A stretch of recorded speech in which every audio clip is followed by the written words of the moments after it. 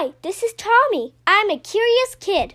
I love to learn and always work hard in school, but I really love exploring difficult and complex subjects like economics, astrophysics, and psychology.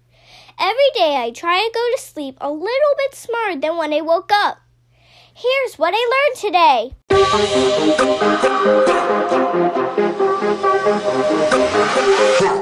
Hello everyone, and thanks for taking episode 381 of the What I Learned Today podcast.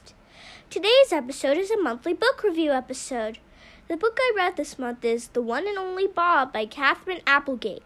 It is the second book in the One and Only series. In this book, the main character Bob, who is a dog, is having a wonderful time in his new life along with his human friend Julia.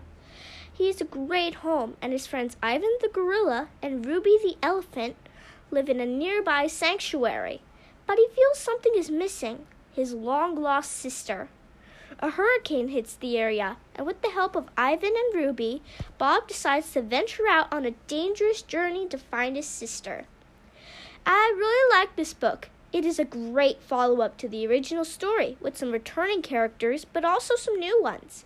It tells a great story of perseverance and not giving up on the ones you love. I highly recommend this book for young readers who enjoy the children's fiction genre. That's what I learned today. Thanks for listening.